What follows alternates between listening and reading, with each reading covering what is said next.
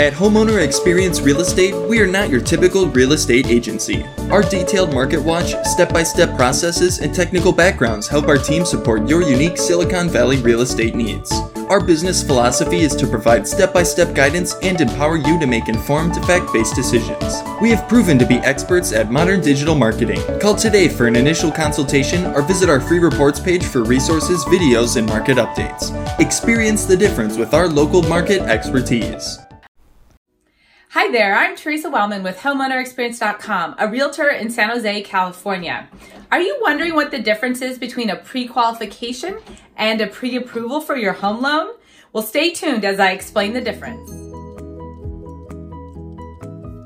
I find there's a lot of confusion between what a pre-qual is, a pre-approval. I even hear words like underwritten, different vocabulary that buyers don't really know exactly what that means. What I can tell you is, as a buyer, it is really important to understand what kind of loan qualification or approval you have, and then use that to your advantage when you're making an offer on a property. So the first level is actually a pre-qualification. That can actually have several different meanings to different people, but a true pre-qualification means you've actually spoken to a lender. You've given them actual income numbers, debt numbers, all your financial information. They've gathered some paperwork from you potentially, and they've put your information into a desktop underwriting system or an automated approval system. Now that is a way for lenders to understand whether your qualifications are meeting guidelines for a certain loan. Now be aware that the loan officer has to know what loan program to choose for you, what factors regarding your financial information are important, so that they enter in the right information into the desktop underwriting. So a pre-qualification can really depend on the level of the loan officer and the detail that they're doing. Also, I've heard pre-qualification and it's really just a phone call where the lender or loan officer is running basic numbers. That's not a true pre-qualification. That's kind of just a general estimate of your budget. To do a true pre-qualification, you really need to be submitting some paperwork and have a desktop underwriting system run on your loan. But keep in mind, this is to the limits of what the loan officer put in and to the automated desktop underwriting system.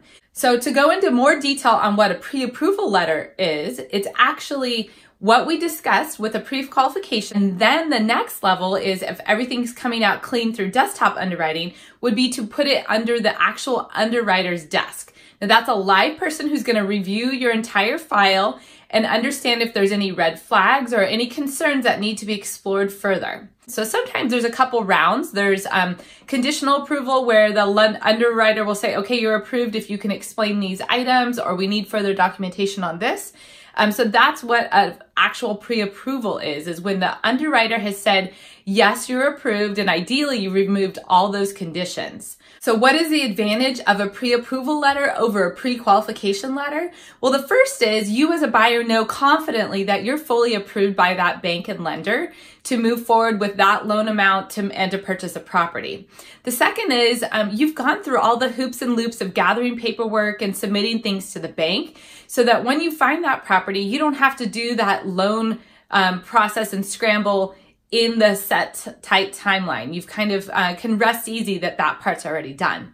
And the third reason why a pre-approval is really important is that listing agents and sellers really recognize that a lot of the risk for the loan has been removed when you have a full pre-approval that's been underwritten by a live person. And therefore, you might have an advantage when negotiating with multiple offers, or you can also close escrow earlier. So if a seller wants to close escrow quickly because they vacated the property or they're looking to purchase another property, you will be able to take advantage of that because your loan is fully prepared and will be able to close escrow quicker. Thank you for listening. I look forward to sharing more San Jose, Silicon Valley real estate tips with you. Be sure to tune in every Wednesday for new episodes. If you'd like to see market charts and hear more updates on the San Jose local market, please visit Teresa Wellman Realtor Homeowner Experience YouTube channel. The link is below. Once an engineer, always an engineer. I love stats and data and hope you find my 16 plus years of experience insightful and valuable. Get more step-by-step home purchase and sale information on my website at homeownerexperience.com. There you will find several blogs, updates each month, market stats for specific neighborhoods in San Jose, and other detailed information on schools and neighborhoods. My goal is to provide exceptional real estate service above and beyond the norm, so check out homeownerexperience.com. Thanks for listening. Again, I'm Teresa Wellman with homeownerexperience.com, your local San Jose realtor, serving the western and southern sections of San Jose and the city of Campbell. Visit the Contact Us page on my website to set up your 15-minute initial strategy call.